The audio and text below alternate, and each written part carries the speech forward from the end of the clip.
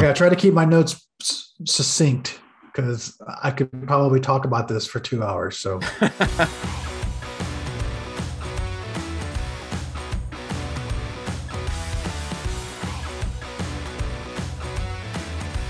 Welcome to the Greatest Lists Podcast, a show about music and lists. Take it away, boys. Welcome to a special episode of The Greatest Lists. I am your host, Eric, with my buddy Jason, and today we are celebrating the 35th anniversary of Def Leppard's Hysteria album. Yes. This is literally being recorded on a whim. A couple of days ago was the actual anniversary. And I just happened to mention to Jason that we should have planned something for the anniversary. And Jason said, well, I could take notes tonight and we can record.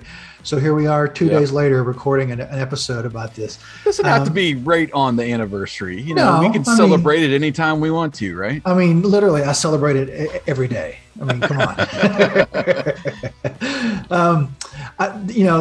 I've got quite a history with the album just because I was a teenager when it came out. I was 17.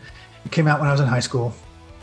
I was a pretty big Def Leppard fan already when it came out, and I fell in love with the album as soon as I heard it.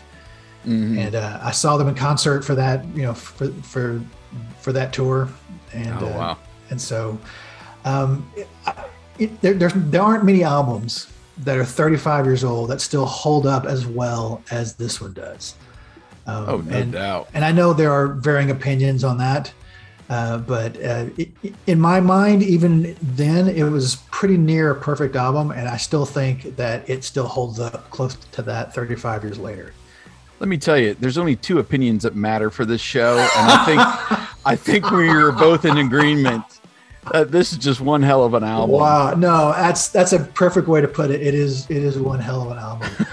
So what's your personal history with the album? Yeah, so I was 11 years old when this came out, so I'm a little bit younger than you. So this was my real introduction to Def Leppard, and I might have heard some tracks from Pyromania, before that, but sure. Pour Some Sugar on Me. Let me tell you, that was huge. It was a pretty definitive moment in my memory. Yes. I remember I was at the neighbor kid's house up the street, and we borrowed the cassette from his sister. Oh, and nice. That memory just lingers on us playing and rewinding Pour Some Sugar on Me continually. That is so funny. In the stereo. And that was when I first discovered it. And then I do remember hearing it climb the charts, listening to American Top 40 on the weekends. Sure. So really, Pour Some Sugar on Me is my introduction to Def Leppard. See, I had the same experience, but with Pyromania. Mm-hmm. My cousin played Rock of Ages for me, that weird intro to it. Oh, yeah. We played that, and the song just kept rewinding it over and over. Yeah, that one. Yeah. Yeah. We played that, I don't know how many times in a row. Just flabbergasted at what in the world were we listening to? So that was my introduction to Def Leppard. So when this came out, it was I was blown away by just the whole, just the entirety of the album. Oh yeah. Yeah. And I eventually owned the album on cassette and then CD. And another moment surrounding this album that has just stuck with me in my brain was in my college years, which was late 90s, 96 to 2000 was when I was in college. I went to a small Christian college, and my freshman year, we had this almost second wave of the Satanic Panic push through. Oh, no. At the dorm. And if memory serves me right, there was a professor or somebody that met with the guys in the dorm one night and walked us through and warned us about all this devil music we were listening to. And, at the time, I had just come out of the Columbia House and BMG era. So I had like two massive CD binders full of music. And, there was a few guys going door to door asking if, let me smash all your, devil music. No, really? Really? Yeah. So one song amazing. I remember pointing out like during this little presentation was Love Bites. And at the very end, it's this, I don't know if it's an urban legend, if it's true. Oh, yes. The band denies it, but at the very end, as it's fading out, there's that weird voice that's in there, and it has this lyric that sounds like Jesus Christ of Nazareth, go to hell, you know. And I never really gave in to peer pressure as a kid. And Love Bites really isn't one of my favorite songs on the album. So I was just like, I'll just skip it. You're not smashing my music. I'm sorry. I'm keeping it. I paid good money for this album to Columbia House or BMG, whatever at the time. Yeah. But yeah, that's weird. Just that one song and that little lyric in there that, oh my God, they're, filling your brains with garbage. Oh, that's great. Yeah, that is great. That just, resonates with me surrounding this album. Yeah. But yeah, that's awesome. One more thing too, I remember just being enamored with it's Rick Allen, right? The drummer. Yeah.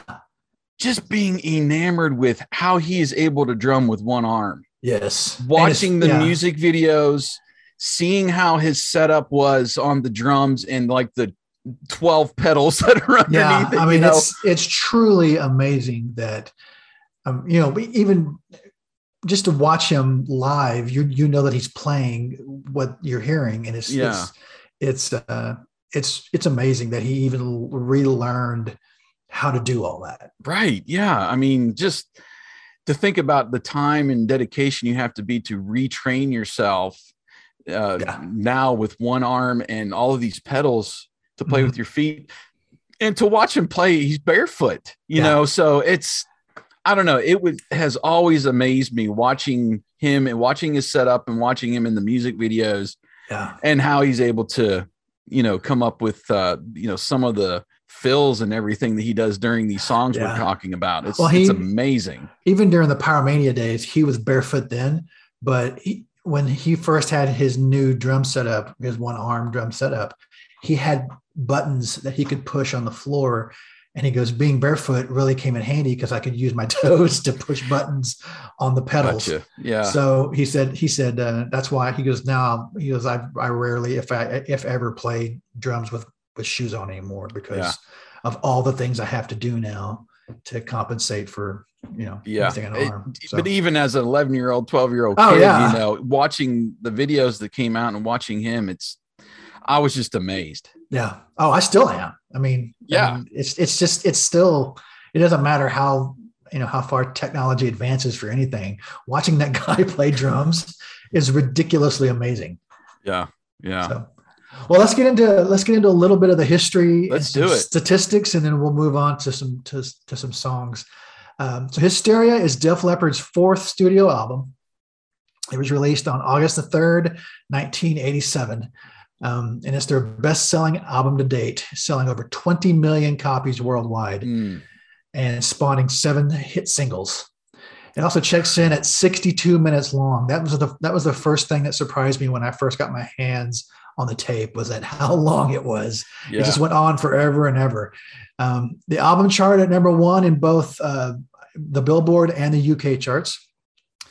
And like Pyromania before it, it was produced by Mutt Lange. Mm-hmm.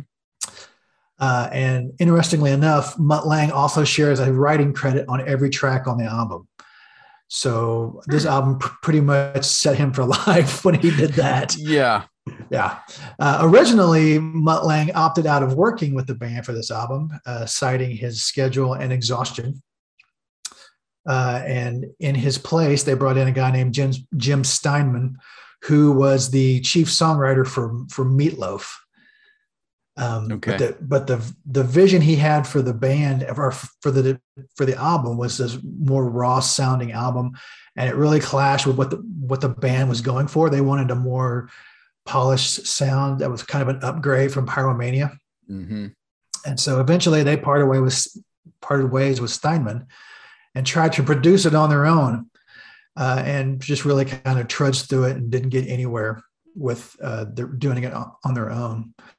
And they almost called it quits after having no success producing the album on their own, and after Rick Allen lost his arm in a car accident. Mm-hmm. And then right after all that happened, Mutt Lange unexpectedly returned back to the production desk and told the band he wanted to produce the hard rock version of Thriller. Yeah. Okay. And it's because of that this album isn't as heavy as the band's previous two albums. If you listen to the Pyromania and the two before that, and then listen to this, it's a very different sound. They were a lot heavier before, and that's due to Mutt Lange wanting them to be so accessible that it could be the hard rock version of Thriller. Mm-hmm. Lange tried to get them to replace Allen with a new drummer so they could plow ahead with the album. But the band stood by Rick Allen while he relearned how to play his kit, the guy that we were just talking about. Mm-hmm. But they stood by him and said that they were going to keep him in the band. That's really cool. And so because of that, all the drumming on the album is samples, or it's an LM1 like they used on Pyromania. Mm-hmm. A guy named David Simone, who at the time was the managing director of Phonogram Records, said that the album might have been the most expensive record to be made in the UK at the time. It took over 3 years to record the album. And the band was told that just to break even with what they've spent on recording it, they were going to have to sell 5 million copies, which now doesn't seem like that much, because how many copies people sell of singles and how many downloads and listens. Right. A lot easier to. Yeah, it's a lot easier. But back then, 5 million copies was a big deal. And like I said just a minute ago, Hysteria went on to sell 20 million copies, and it dominated the charts around the world for 3 years and was certified 12 times platinum by the Recording Industry Association of America in 2009. I had watched one of the documentaries. It might have been, there's a series called Classic Albums. Yes. That went into that and talked a little bit about, why it took so long and all this, and, the journey that they went through, and that break even. I remember hearing that break even number, 5 million copies just to break even on everything that they had done to get to that point. And that was just insane to me. Yeah. So. Yeah. If you go back and look at albums that compare at the time, 5 million was a big deal. Mm-hmm. And so for them to have to sell that just to break even had to seem like a daunting task. Yeah. We put all this work in it, and even if it becomes a hit, we may only break even. That's crazy. Isn't that crazy? Yeah, so crazy. So the North American tour was done in the round, which means the band was in the middle of the arena on a circular stage. Right. And everybody was around him. The drummer, his little platform in the middle of it would spin around a little, not like Tommy Lee spin around, but it would rotate so that he could face all sides of the stage, and the band would just run around the outside of the stage. And you could see that set up in the Pour Some Sugar on Me video. Yes. And I believe Armageddon It. I think theirs were filmed. It looks like those were filmed like in the same. That's exactly. They come from a live show that they recorded. Right. And that's exactly what the stage setup was. So I saw them on this tour in, I think it was December of '87. Okay. I had to lie to my parents to go to the show.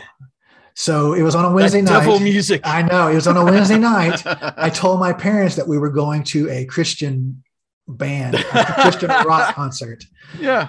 And of course, so the guy I went with, he went to my church, and they trusted him and believed that that's what we were doing.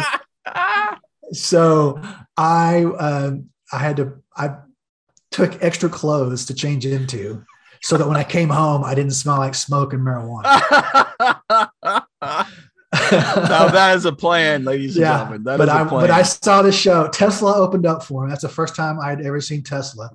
And that literally, it's easily one of the top 5 concerts I've ever been to in my life.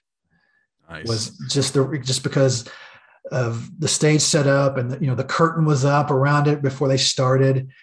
There were lasers everywhere, and then when the curtain dropped, it was just 100 miles an hour until the end of the encore. It was just probably at the time it was the best show I'd ever seen, and even now at 52 years old, it's easily top 5 shows that I've seen in my lifetime. That's great. So like I said, it spawned 7 singles. The first 2. So in America, the first single was Women. And I didn't realize that. Yeah. In every other part of the world, the first single was Animal. So when they released Women in the US, it didn't even make a dent on the countdown. It got up to number 80. And that was it. That's probably why I didn't realize it was. Yeah, exactly. Released. I remember seeing the video when it first came out, though, and thinking, holy crap, this is going to be amazing.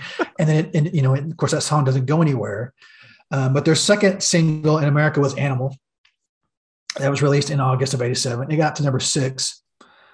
Then the big one, Pour Some Sugar on Me, was released in September of 87. It got all the way to number 2. Mm-hmm.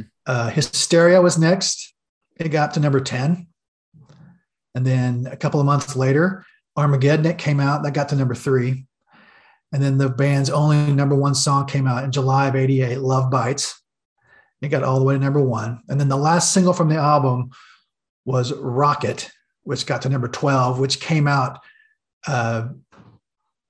17 months after the album debuted. That's crazy. Right. So there's your 7 singles, with the exception of Women.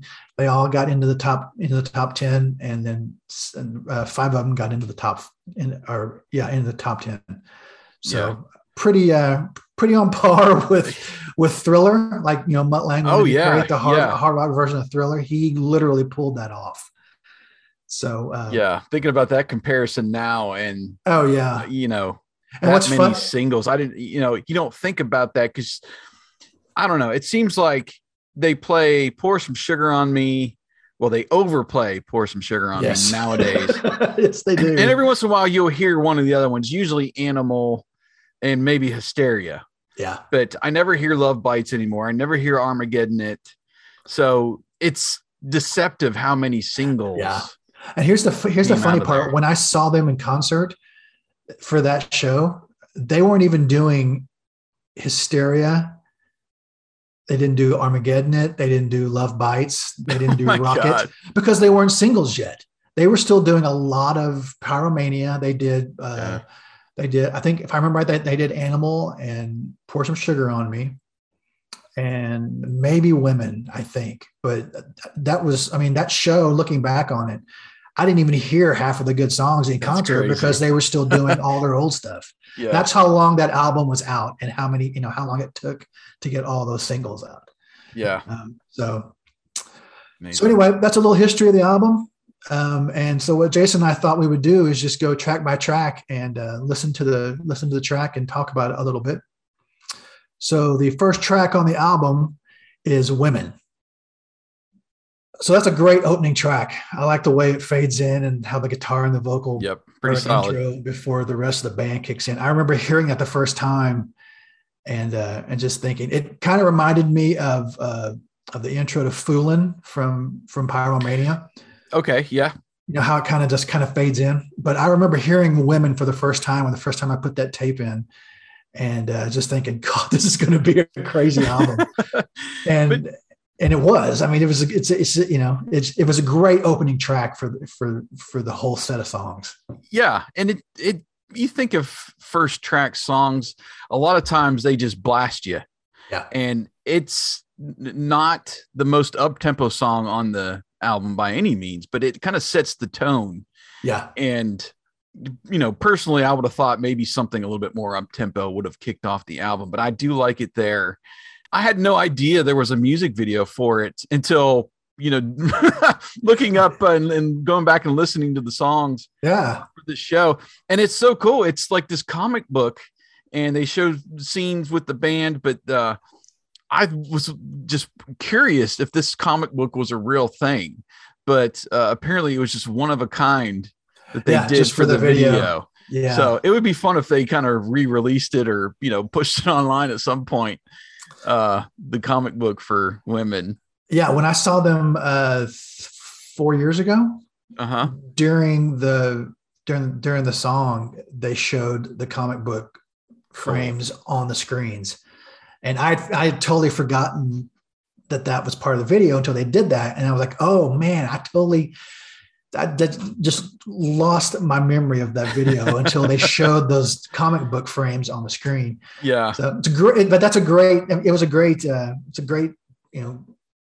gimmick for what they were doing. Yeah. The visuals at the time, was really cool. Yeah.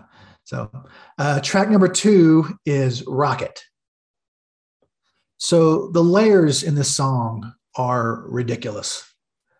I mean, if you go back and just if you put headphones on and just try to concentrate on one part, there are so many layers in the song that it's just mind-boggling. If you listen to the guitar break in the middle, there are vocals that are matching it behind it. And if you watch that documentary that you mentioned earlier, the classic album documentary I think it's on Amazon Prime. I think you're right. Joe Elliott and Phil Collins actually are in the recording studio, and they isolate 8 tracks, and it's just the guitar breakdown and the vocals that are behind it. And there's just in that part alone, there's so much going on in that song that no wonder it took you 3.5 years to record this album. Yeah. And people that listen to the radio version are getting robbed. There's just so much in the album cut, that weird kind of intro and just all the funky sound effects that they add in there, that you just get lost in the single version. But it's their signature sound when you hear this. And I swear I had no idea what they were singing in the chorus until I just looked it up for this show. Oh, really? I was like, okay, so they're singing Satellite of Love and not Save the Lion. So is that what you thought they were saying? I mean, that's what it sounded like to me. I had no idea. That's awesome. But that's awesome. The music video is pretty dope because you get this kind of rock history lesson. Yeah. When you listen to the lyrics too. All the songs that they mentioned in the lyrics. It matches up perfectly. They mentioned, you get the visuals. Jumpin' Jack Flash, Rocket Man, Sgt. Pepper, Ziggy Stardust. What else is there? Benny and the Jets, I think. Yep. Yeah. Killer Queen. Mentioned Major Tom. So there's a bunch of references to songs that they love. Yeah. Yeah. So the video is really cool. Yeah. I think I think the lyrics are my favorite part of this song, just because they were able to incorporate all of that. I mean, as nuanced and layered as the music is, and as good as it is, I think this is probably the one song on the album that I like for the lyrics alone. So what about you? Oh, agreed. Yeah. The lyrics make the song. There's a lot of misunderstood lyrics throughout this album that we'll talk about as we get to them. But they're, I don't know if it's just Joe Elliott's voice or my ear, that he does pronounce certain words differently to make them fit. He does that on Pyromania too, but he pronounces words a certain way to make them fit the lyrics. So So track number 3 would be Animal. So again, depending on where you lived in the world, this might have been the second song you heard or the first song you heard. I don't understand why they did that. I think it's probably a record company choice, but I would have much rather this been their first single in America than Women. But so this song, it took the entire recording process 3 years for them to get what the version you hear on the album. It took them 3 years to record that. That's crazy. Yeah, because they kept changing it. They kept nuancing certain tracks. They changed at one point. They changed the entire second verse. At one point, I read that when they first took it into Mutt Lange, He's like, great song. We can make it better. And he changed everything that they did. So, but hey, I mean, he sold you 20 million albums. Apparently he knows what he's doing. That's right. That's right. Yeah. I don't know if you've done this just looking at all the tracks on here, but I kind of ranked them in my head, what my favorites are. Yeah. So I'm putting this at number 3 on the album as my third favorite track. I love Joe's vocals on this. It's so great in his lower kind of register there, really raspy. Yeah. And then he gets really high in that pre-chorus. And it's just another song that has those answer vocals that I love. Yes. Specifically at the end of the song, and I want, yes, and I need, and you hear Joe, take me. Yeah. You know, it's so great. He was such a good singer when he was in his prime. I mean, he can still obviously can still manage. They're still touring. Yeah. They're still touring. But recently, 80s on 8, or I don't know if it's 80s on 8 or if it's Hair Nation. They did a tiny desk show. It was Def Leppard at the Whiskey A Go Go. And they had a small crowd there to listen to him play. And a lot of their songs are tuned down now. Right. So he can, still sing still get there. Yeah. But man, when he was in his prime, with Pyromania and this album, that dude can sing. I mean, he had some chops. Now, I love this song. It's got that false ending, and I love false endings if done right. And this song gets it. I just love it. It stopped, and then he goes again, and then you get this little laugh at the very end of the song. Really cool. But I remember discovering the extended version, like the 12-inch version of the song, in the days of Napster. So I'm, downloading stuff on Napster, and I see that there's a 4-minute version and a 7.5-minute version. I'm like, Lord Almighty, good God, I'm going to take the longer one, So I grabbed that. I didn't realize that all it does is extend the song, and it adds literally a step between the lyrics. So it's where you get, like a lyric in 4 beats, it goes out to 8 beats, and then it just it extends the song. So there's really nothing new added to it. But I mean, at the time I thought it was cool, but now I look back and I'm like, okay, so now you might as well hit, repeat on the song twice and get play it twice around. Get the album version versus the extended version. But I do love the song. It's so great. So track number 4 is Love Bites. So this is the song that has the rumor about the the lyric at the end, the hidden line in the song. And I remember hearing this when I was a teenager, and even today I went back just to remind myself what it sounds like. If you listen, you can hear what the rumor is after the line that says, if you've got love in your sights, watch out, love bites. And then seemingly as it's fading out, you hear a voice say, Jesus of Nazareth, go to hell. And so the rumor, when I was in high school, that was the Satanic Panic rumor. Yeah. And it's been refuted by the band, and they say it's actually Mutt Lange rambling on in his English accent, and saying, yes, it does, bloody hell. Now, I was over on Amazon today. Amazon, for you Prime members, the album is free over there. You can listen to it. And I go to the Amazon lyrics, and it says, yes, it does.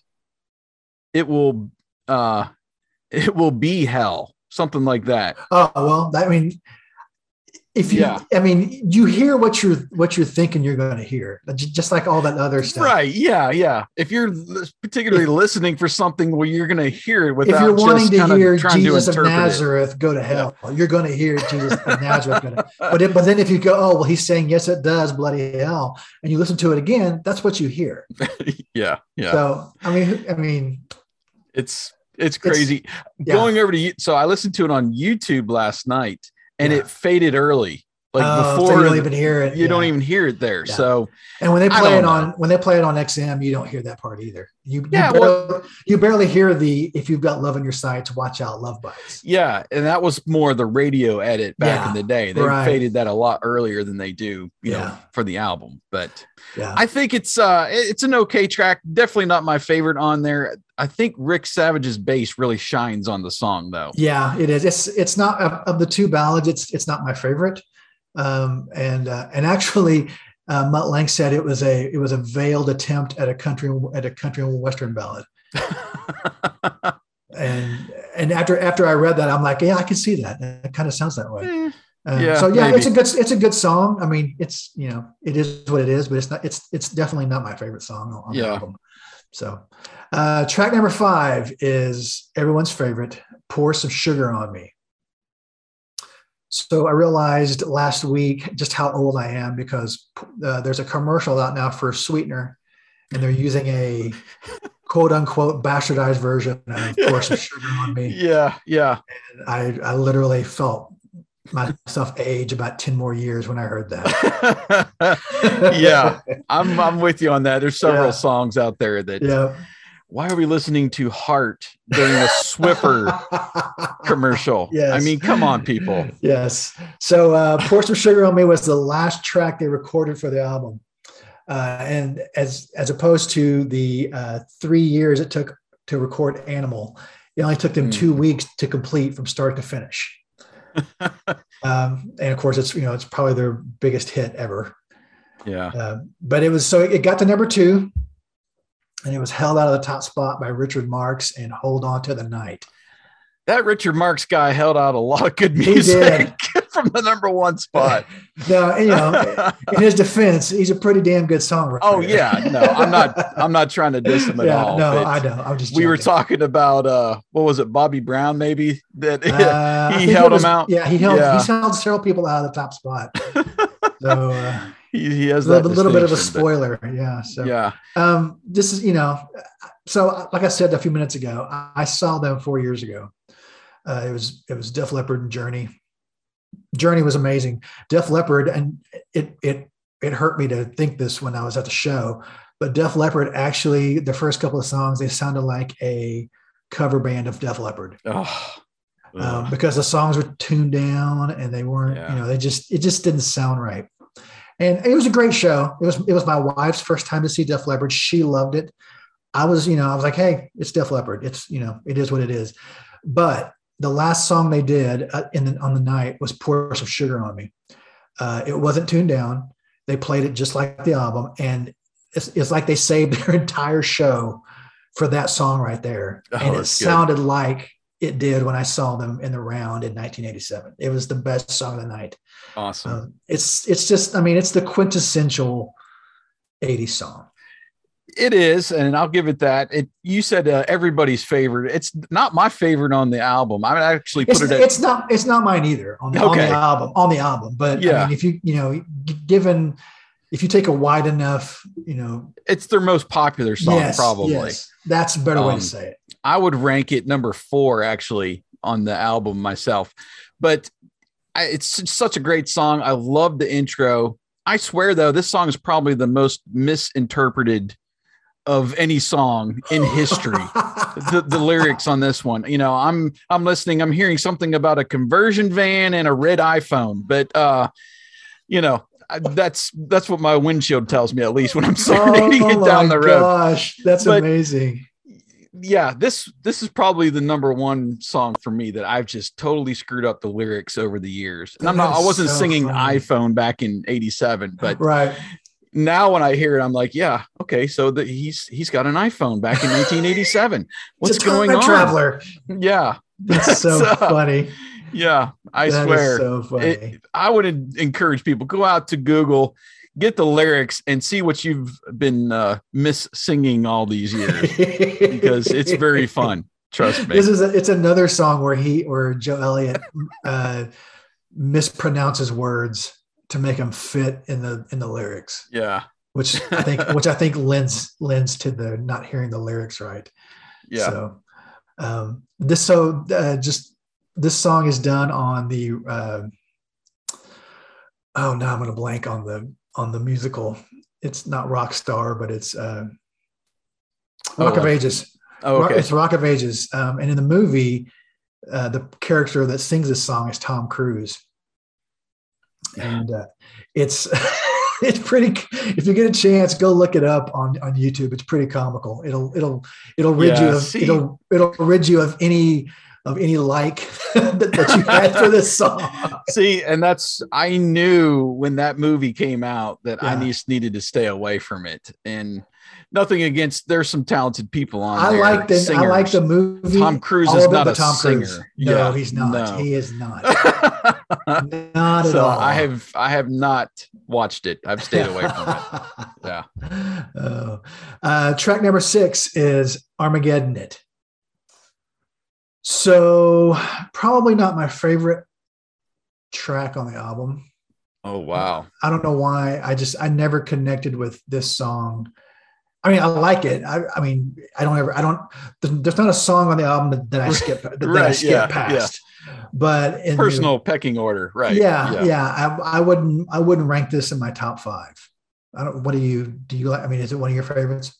It's my number 1. Is it really? Album. Oh my gosh, yes. Wow. And I will go if I need a Def Leppard fix. Yeah. I am punching Armageddon at first. Wow. Yeah. I love the tempo, how it builds up to the chorus at the beginning and at the end. You got that answer vocal in there that I just love, give me all your love and every little bit, I just love that. And then you get that, it's in there a couple times where they answer, are you getting it? Yeah. Oh, am I getting it? And I love the break, come on, Steve, get it. And then he comes in and boom, boom. And the drums are so big on it. Oh, it just gets me going, man. I love this song so much. So I don't know, definitely my favorite. I don't know why. I just never connected with it like I did several other songs on the album. I don't know why. It's not a bad song. It's a great song. I just never connected with it like I did some of the other songs. And that's, if you would have told me, what my favorite song was on this album maybe 10 years ago, and before that, it would have been Pour Some Sugar on Me. But I don't know, just in the last little bit, Armageddon is my go-to for Def Leppard. Wow. Yeah. Interesting. I love it. Very interesting. And such a great, I'm thinking of this album as a side 1, side 2 on a cassette. Yes. This being the last song on side 1, and it just makes you want to flip it. That's so great about, I think their first track with Women, Armageddon It, and then Gods of War on side 2 and Love and Affection on the end. It just makes you want to flip the cassette or flip the record over. Yeah. Because they're such good beginning songs and good ending songs. When the album came out, or when the tape came out, the car I was driving, the cassette deck would automatically flip your tape for you. Auto reverse. Yep. And I would leave this tape in there for days, and it would just keep flipping it over and over. I would I just never got tired of them. My first car had the same thing. Yeah. That was the best. That was the best feature because it was. It was like endless Def Leppard for days. Don't have to flip the cassette. Look at me, man. Yeah. Yep. So track number 7 is Gods of War. Now this one is probably my favorite track on the album. Okay. I love every part of this song, every single part. But my favorite part by far are the guitars, especially that main riff that you hear in the beginning. Right. That is so good. Steve Clark, God bless him, God rest his soul. He was the master at writing those kind of licks. That's, if you listen to other bands at the time, they didn't have as intricate, guitar licks as what Steve Clark would play. And even Phil Collin has said that about Steve Clark, that he would, they would all sit there and try to pick out, chords and do something with them. And Steve would walk in and play these weird licks, and they would all just be in awe of what he came up with. So this is probably my Armageddon. I love this song. Okay. Yeah. It's a seamless fit was what I wrote for the album. Yeah. And just a great, I think the intro is almost 2 minutes to start the side, and it just kind of gets you back in that mood. It's got a killer bass groove. That's what I noticed listening to the song. So I can see why you chose it as your favorite, because it is really good and just a great song to kick off the second side, you know. Yeah, I love the chorus. I love just the way the way their vocals.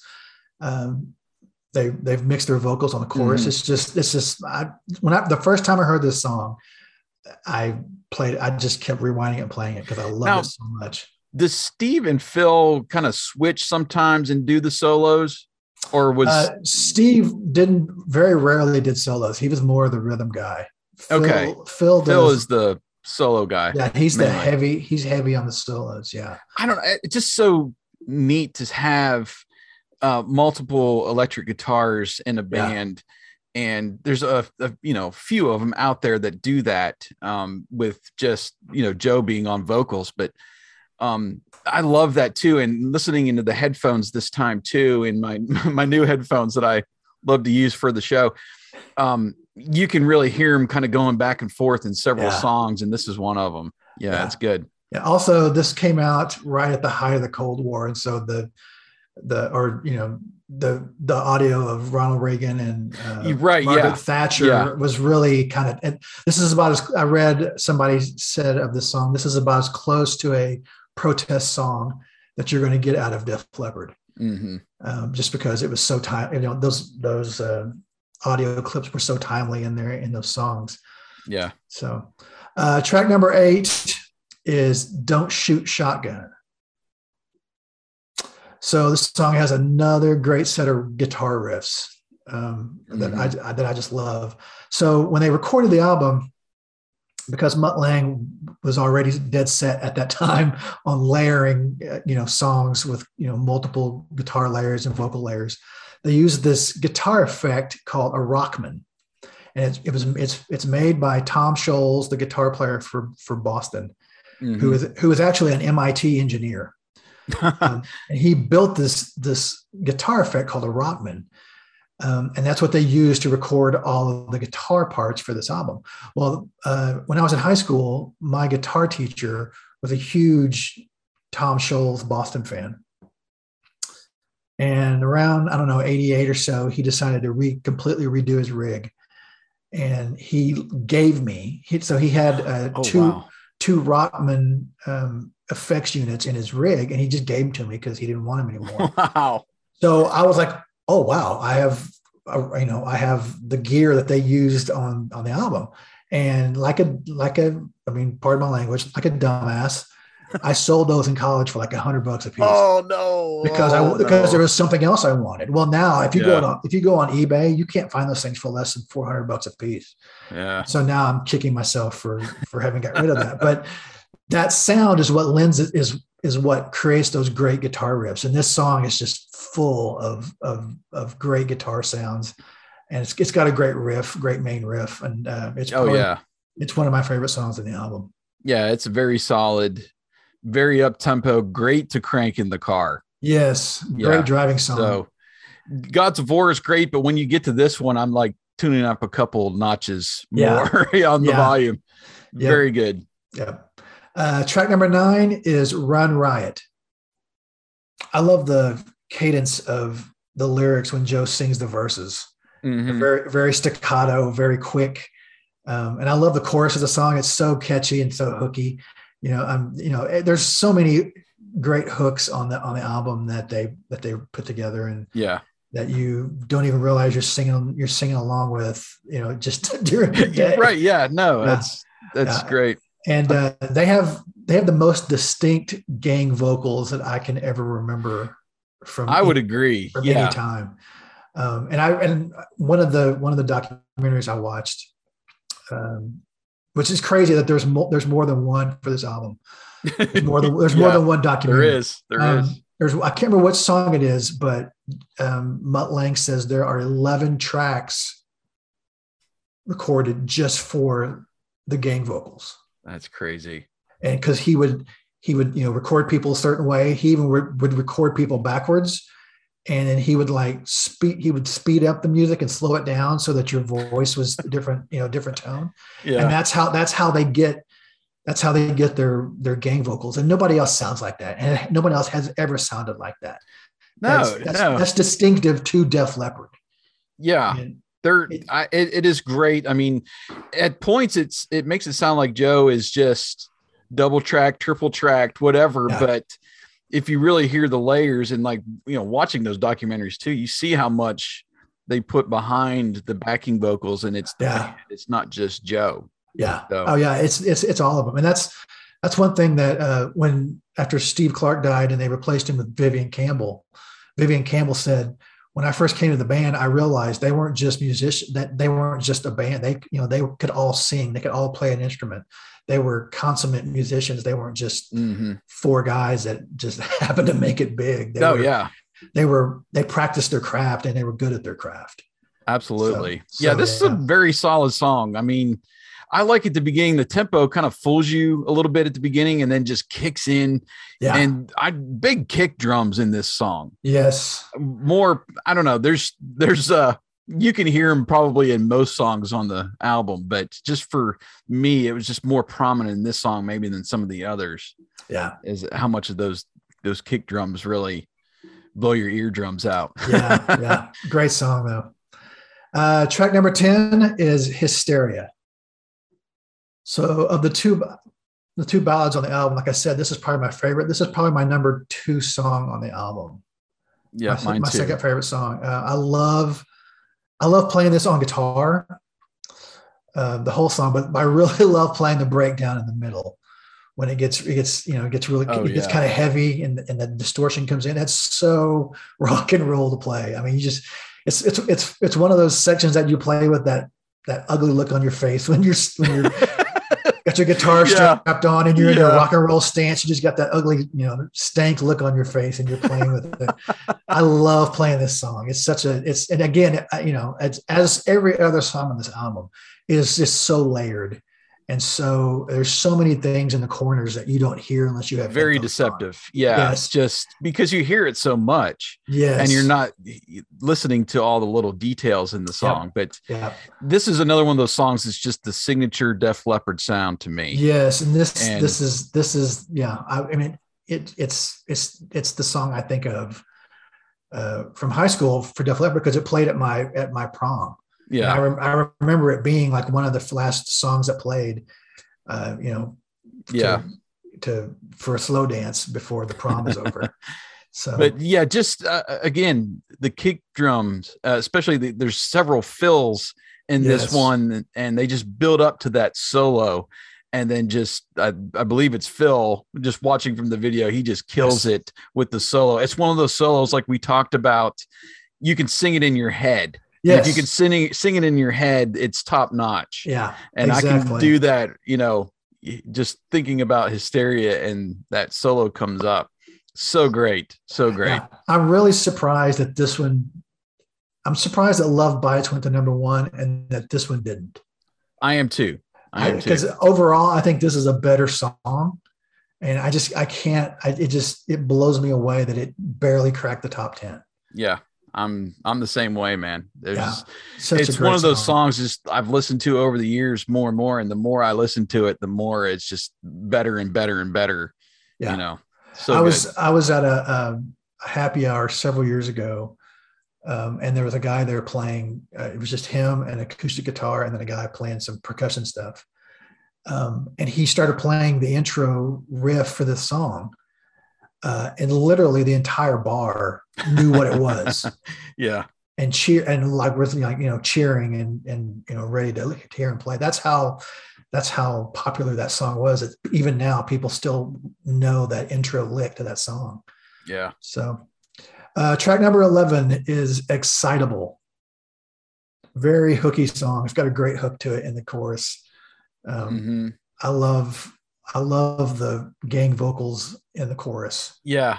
Very interesting song. There's some craziness right at the beginning. Yes, yeah. But it's another one where the bass, I think, really shines when you listen to it. Yeah. And the break is really fun. Yeah. It's really playful between the drums and the guitars. Yeah. And Oh yeah, it's great. Yeah, it's just a it's one of those catchy. It's got a great hook to it. It's catchy, and it's the kind of I call it a stomper. It just makes you want to stomp your feet when you're singing along to it. Absolutely. Yeah, it's a great song. So the last track on the album, number 12, is Love and Affection. Probably for me, this is the best guitar solo on the album. I think Phil does a great job on it. But I think it's the best one on there. There's not a whole lot of solos. There's a lot. No, there really isn't. Yeah. Compared to Pyromania, there's solo parts where they're like, guitars are playing it, but it's not like an actual solo on every song. And this one is an actual solo. I love the solo, and I love the outro of the song. How they take it. Yeah. I wrote down, it just makes you want to flip the record or change it over. Exactly. And I was listening to the album yesterday on Spotify, and this is how much I flipped it. My cassette deck flipped it. As soon as Love and Affection was over, I was starting to sing Women in my head because I was waiting for it to wrap back around, and it didn't do it. But that's crazy. I remember just having Def Leppard for days when this album came out, just because of it flipping over automatically in my car. But this is a great song. I don't want to say it doesn't stand out a lot, but it's still a great song.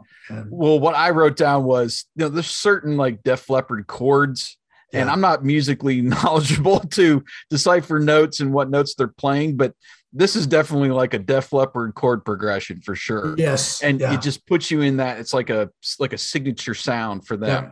And that's another Steve Clark thing. Mm-hmm.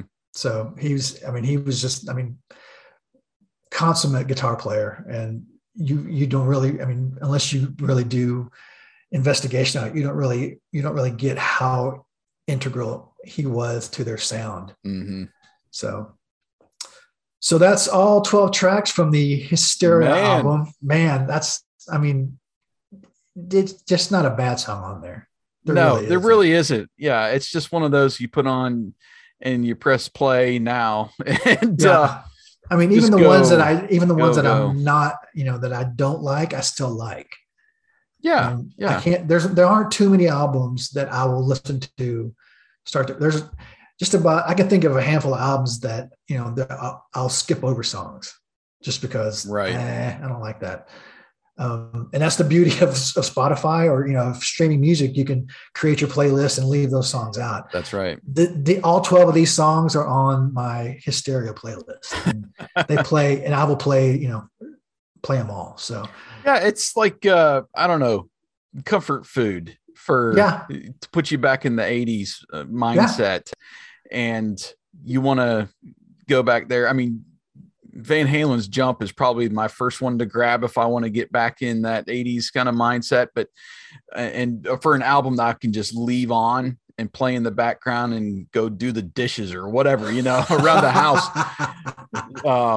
But this is another one too, where it's just one of those albums you put on, you keep it in the background and just puts you back in. There's so good. Everybody has good memories, I think, surrounding this album. Oh yeah. Totally. Certain songs maybe, but I think for us, it's the whole stinking album. It's so good. I would say it's one of the top 5 albums to come out of the 80s. Yeah. I would even dare say it might be top 3. Yeah. Yeah. I'm with you on this, man. You don't have to convince me. You're preaching to the choir. Yeah. That's how good it is. And quite honestly, if I were to list off those top 3, it might be the only one I still listen to all the way through. So, well, this is great. I'm glad. Hopefully, everybody listened to this on Spotify. We meant to mention that at the top of the show. That we're putting the tracks in the lyrics, putting the tracks in the after we mentioned the song titles, so you can listen along as we are commenting on this. But this was fun going through an album track by track. I think we should do it again. Man, 35 years. That's crazy. That is crazy. It's unbelievable. We're getting old as dirt, man. Old as dirt. Some of us are older than others. True. So leave us a comment on Twitter. I am at Eric_Vardaman. He is at RD80s. Let us know if you have any memories of the album, what your favorite tracks are, what your favorite tracks aren't.